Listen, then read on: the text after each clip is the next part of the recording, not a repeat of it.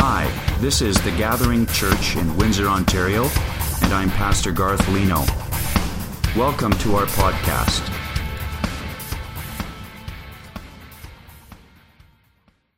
That a census should be taken of the entire Roman world. That's how the Christmas story begins. It begins under the auspices of the Roman government.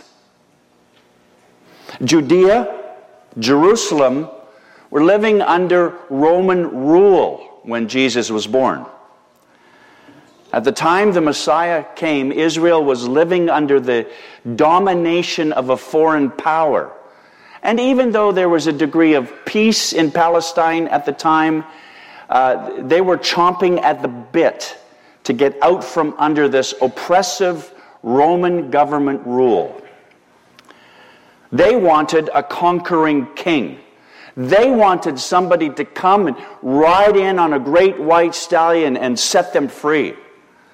But what they really needed was a Savior. The world was broken. The Romans occupied Israel. The Jews were living under the dominion of a foreign king. And things were a mess. And last time I checked, things are still a mess, aren't they? 5 weeks ago, 2 suicide bombers blew up 43 innocent bystanders in Beirut, Lebanon. 2 days later, Paris. A week after that, the Planned Parenthood clinic in Colorado. Not even a week later, San Bernardino, California. 14 people who worked for an organization that helped people with special needs murdered. Thank you, ISIS.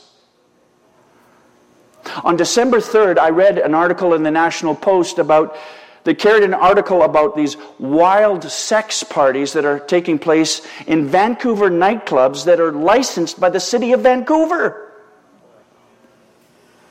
One Vancouver source was quoted as saying, "Everyone is trying to ride the edge to see what they can get away with.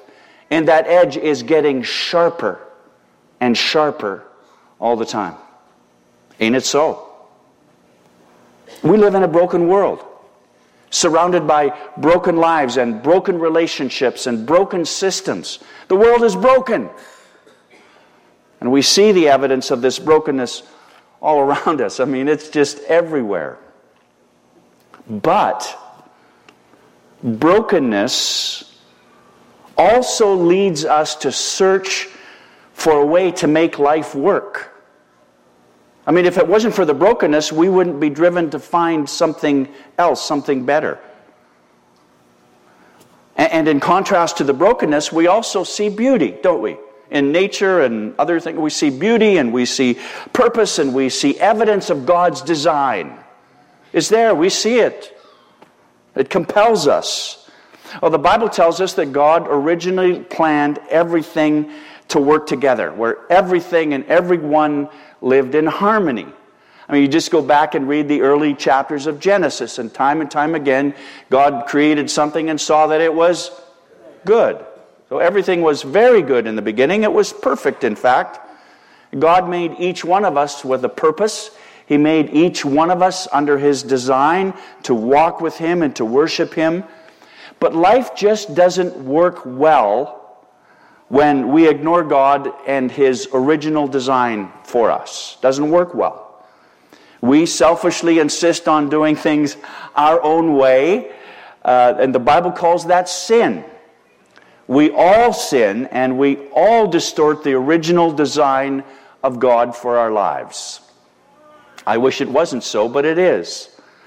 And the consequence of our sin is separation from God. There's this great chasm between us and God, both in this life and for eternity. Sin separates us from God. All have sinned and fall short of the glory of God, according to Romans chapter 3. And according to Romans 6, the wages of sin is death. Spiritual separation from God now and forever, unless we address that problem. And I mean, Adam and Eve had it all, didn't they? They lived in a perfect world and had a perfect a relationship. They enjoyed a perfect connection with God. Everything was perfect. There was no tension between them, and there was no separation between them and God. There was no pollution or global warming, no disease, no death, no corruption, no injustice, no violence, no hatred, no jihad. They lived in a perfect world that was full of hope. But apparently it wasn't enough for them. That wasn't enough. And so they stepped across the line, did their own thing, and disobeyed God. Now you say, I mean, taking a bite of an apple, if in fact it was an apple, taking a bite of this forbidden fruit, it doesn't appear to be all that bad on the surface, does it? I mean, I love apples and eat as many as I can every day. It doesn't seem like taking a bite of a piece of fruit seems all that bad, but really it was an in-your-face, all-out act of self-control and self-rebellion. It's self-centered rebellion. It was an act of defiance and spitting in the face of God. It was a declaration of self-autonomy. And it was ugly. And it was evil. And it affected every one of us. Sin always leads to a place of brokenness. Always. And we see it around us, and we see it in our own lives, we see it in our families and in our schools, and we see it in our workplaces. And when we finally realize life is not working, we start to look for a way out. We try to manufacture a way to make it work. We tend to go in many different directions, trying to make sense of life and trying to find something that gives us meaning and purpose.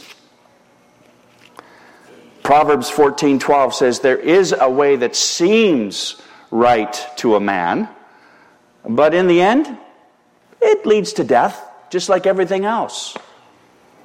Brokenness often leads us to that place of emptiness, where we realize that we need something more. We want something more, something better than what we're experiencing.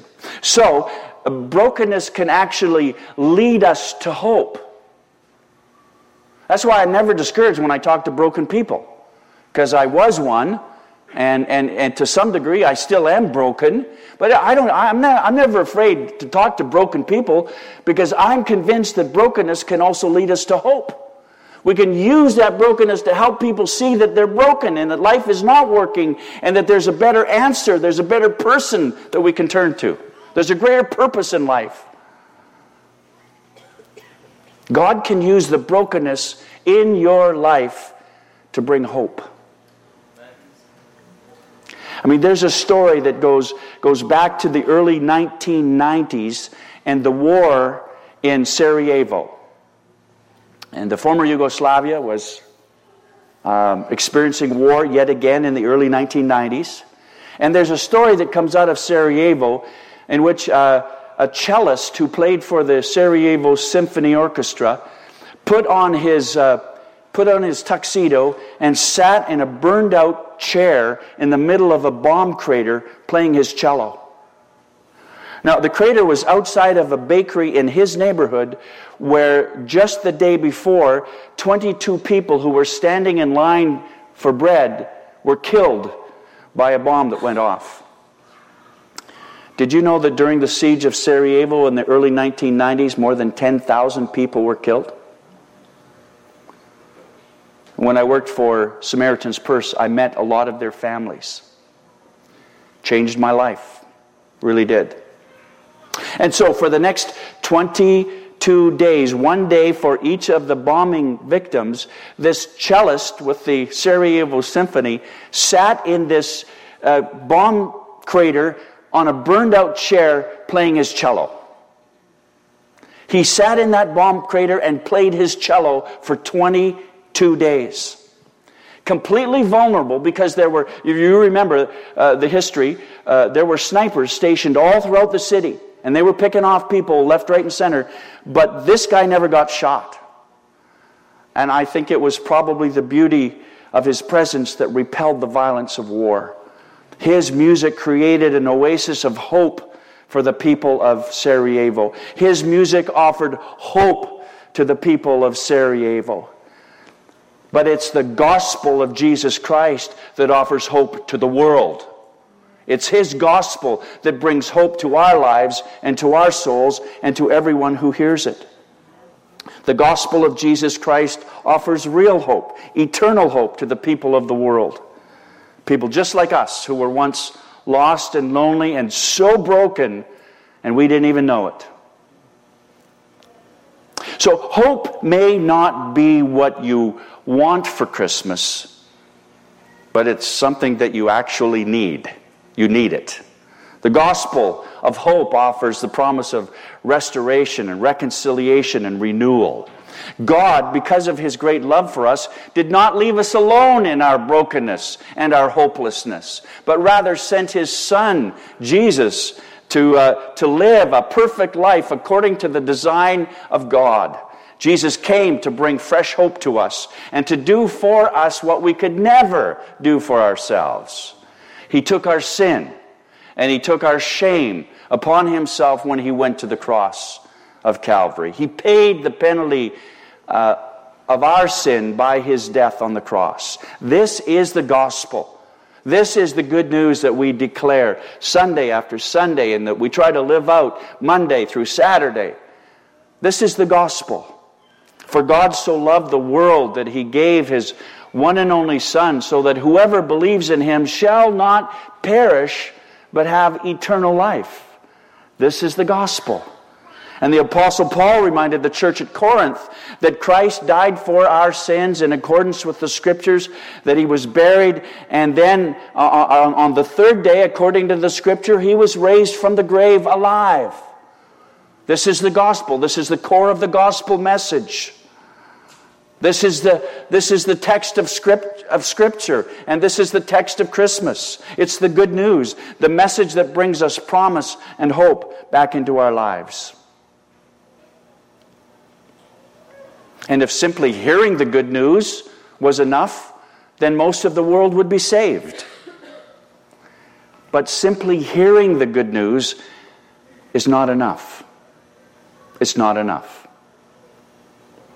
We must come to that place where we admit to God that our sinful brokenness is more than we can handle. We've got to come to that place where we admit our sinful brokenness to Him and start trusting in Christ. Stop trusting in ourselves. We don't have the power to escape all of this brokenness on our own. We need to be rescued. We need a rescuer. We need a Savior. We need to ask God to forgive us, and we need to turn from our sin and turn toward God in faith and trust in Jesus Christ. That's what we need. That's what we really need at Christmas. And this is what it means to repent and believe. You see, when you repent of your sin, you turn away from it. When you believe in Jesus, you embrace all that He did and all that He is. And when you do that, when you repent and believe, and they always go together, repent of your sin and believe in the Lord Jesus Christ, when you do that, the Bible says you are born again. You're given new life, new hope, a new beginning. You become partakers of the divine nature of God Himself. Woo! What a Christmas gift that is. And repentance is important. Mark 1:5, Jesus said the time is fulfilled and the kingdom of God is at hand. Repent and believe in the gospel. Ephesians 2:8-9, for by grace you've been saved through faith, and this is not of your own doing. It's the gift of God, not as a result of work so that no one can boast. It's a gift. It comes by grace. And Romans 10:9, if you declare with your mouth Jesus is Lord and believe in your heart that God raised Him from the dead, you shall be, what? Saved. Not just helped, not just encouraged, Not just motivated, not just inspired, all good things, but saved, actually saved. Forgiven for your sin, and you start a brand new relationship with God. Wow. And then when God restores our relationship to the Father, Abba Father, we're restored in this relationship with God through faith in Jesus, then we begin to discover or rediscover the meaning and purpose behind life in this broken world. Genuine hope, biblical hope starts to seep back into our hearts and into our lives, and we go, wow! I mean, the sky is bluer, and the grass is greener, and the sea is deeper, and my wife is beautiful, and everything is good. Everything changes. That in that moment when we finally get it, ka-ching! It begins to make sense. And we really start to see the design and purpose of God in the midst of all the brokenness. As we sit in the crater and play the gospel, it makes sense. And now we can recover and pursue God's design in every area of our life. And so, in a sense, we come full circle.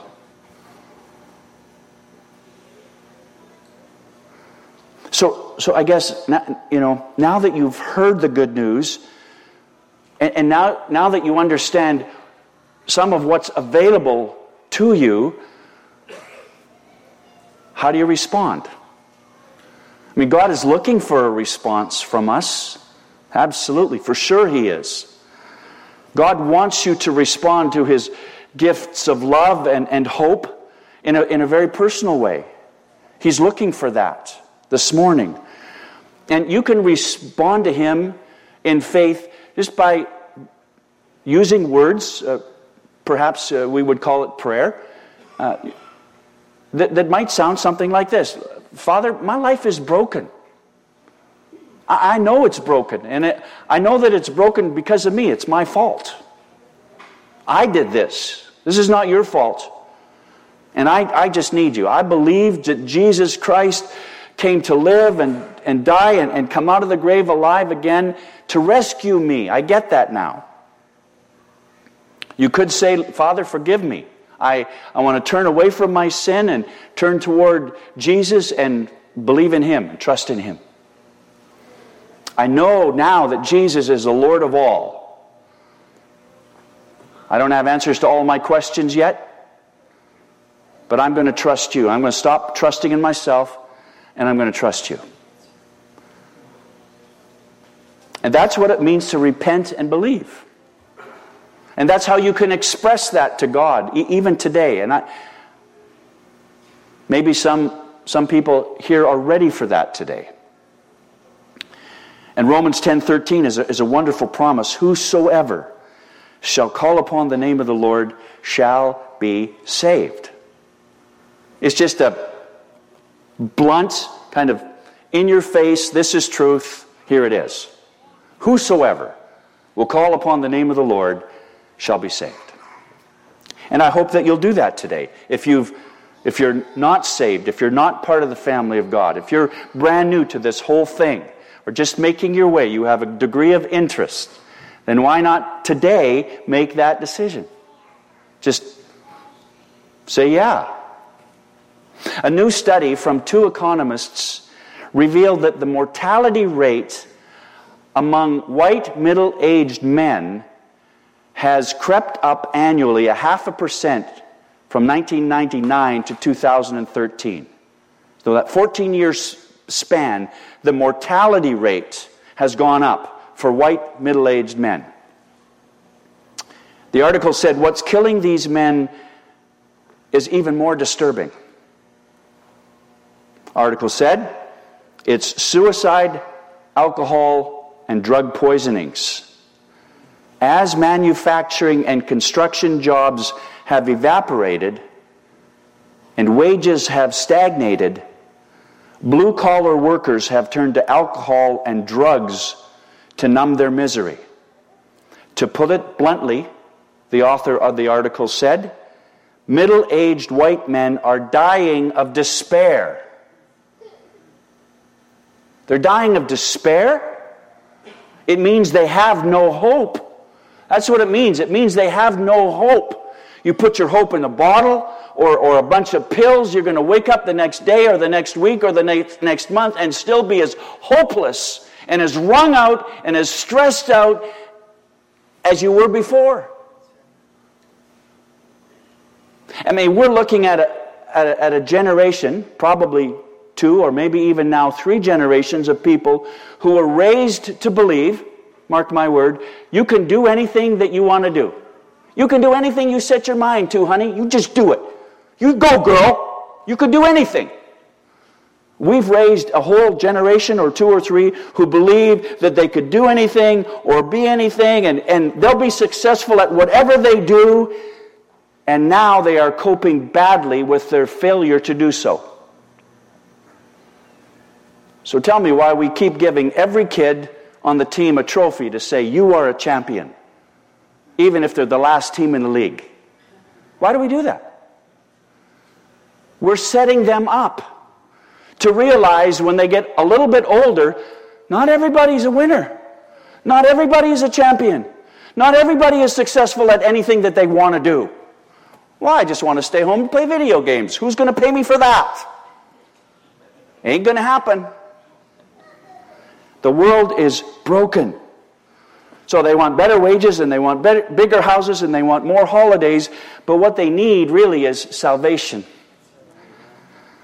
It's a clear case of socks and underwear, right?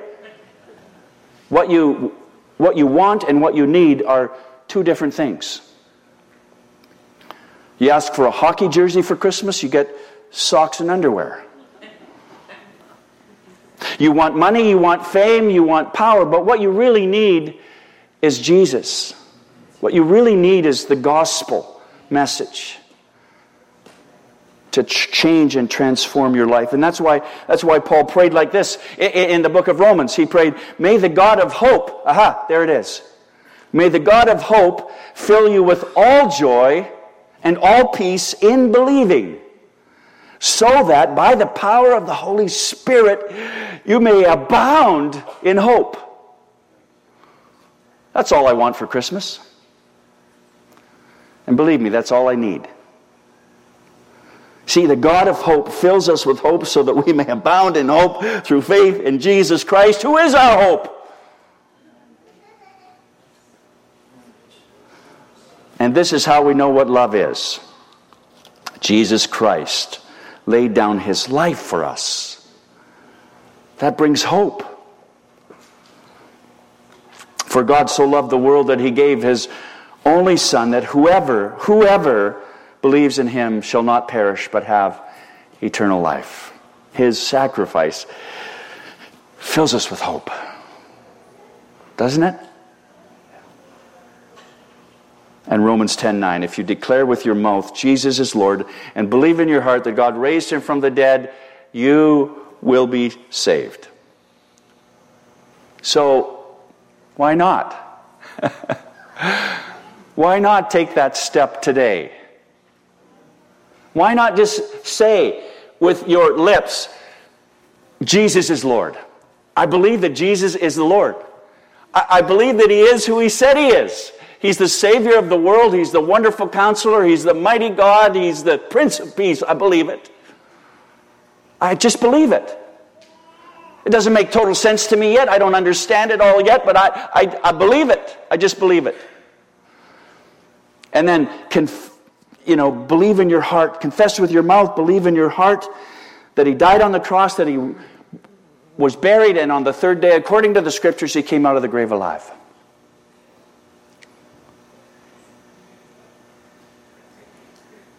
I trust Jesus as my Savior. There may be people here this morning who are ready to do that. I suspect there might be. So why don't we pray together? Let's pray together now, shall we? And I'm going to pray out loud, but you, of course, can pray silently where you're sitting.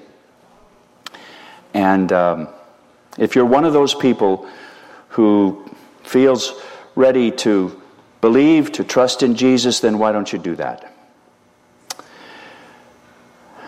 Lord Jesus, we thank you this morning for the gift of hope that you bring to us because of Christmas, because of the cross, because of your resurrection from the dead.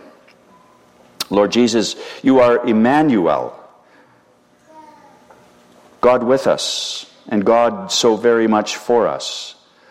And we thank you, Lord, that you came to earth to seek and save that which was lost. And that's some of us. And Lord, we're just so lost without you. The hopes and hurts and fears and tears of all our years are met right here in your presence. You are all we need, and way more than we could ever imagine. So Jesus, it's really a source of immeasurable hope and joy to know that you're presently at work in all things for our good and for your glory. And today I pray that you will rescue every person who puts their faith in you today. Every person who repents, turns away from their sin and turns toward you in faith, fledgling faith, baby step faith, that you will rescue them and that they will be able to declare right now that Jesus is Lord and believe in their hearts that God raised Jesus from the dead. Lord, save these people. These are the ones that have been prepared by your Spirit for Jesus to rescue today. Rescue them, Lord, and fill them with hope in the excited and exalted and glorious name of Jesus, we pray. Amen. Amen.